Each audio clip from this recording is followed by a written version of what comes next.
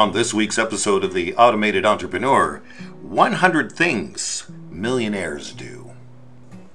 Do you want to be wealthy? Well, it's time to decide what you want from life. What motivated you to listen to this podcast? Do you really want to acquire wealth?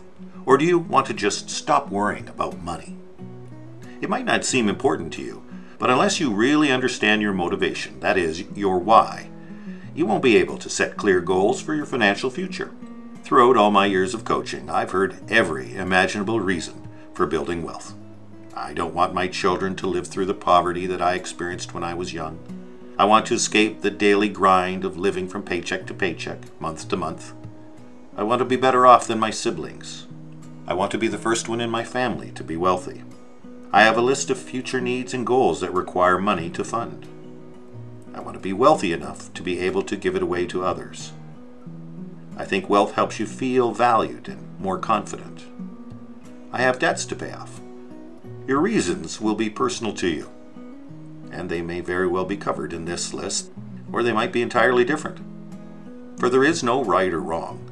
Every motivation is as valid as the other one. But whatever your reason is for building wealth, no matter how seemingly trivial, selfish, or insignificant, it is important to know it so that you can be honest about it and what motivates and influences your decisions. The alternative is to risk wandering through life without ever knowing where to put your focus and your attention. And sadly, that's what most people do. They just wander aimlessly. Well, how do we put it into action? First, you want to map out your reasons for wanting to create wealth. Take a large piece of blank paper and create a mind map, an interconnected list of all the possible reasons why you would like to be wealthier than you are today. To help you complete this list, think about how you would answer the following questions. First, what unfulfilled dreams and desires do you have?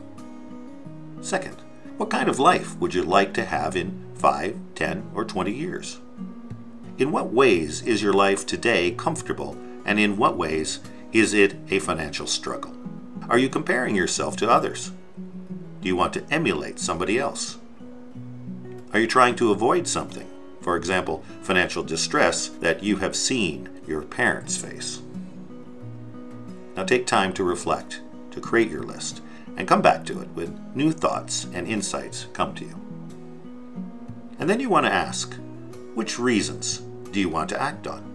When your list is done, it's time to review it and identify the reasons that are most important to you. Be honest when you do this. You are identifying core values here, and you have to be comfortable with what you allow to drive you. If you find it hard to focus in on what's most important to you, well, try coming at it from a different perspective. Do any of your reasons make you feel uncomfortable? Can you eliminate anything that feels negative or unhealthy where the reason is driven by ego rather than what really matters to you?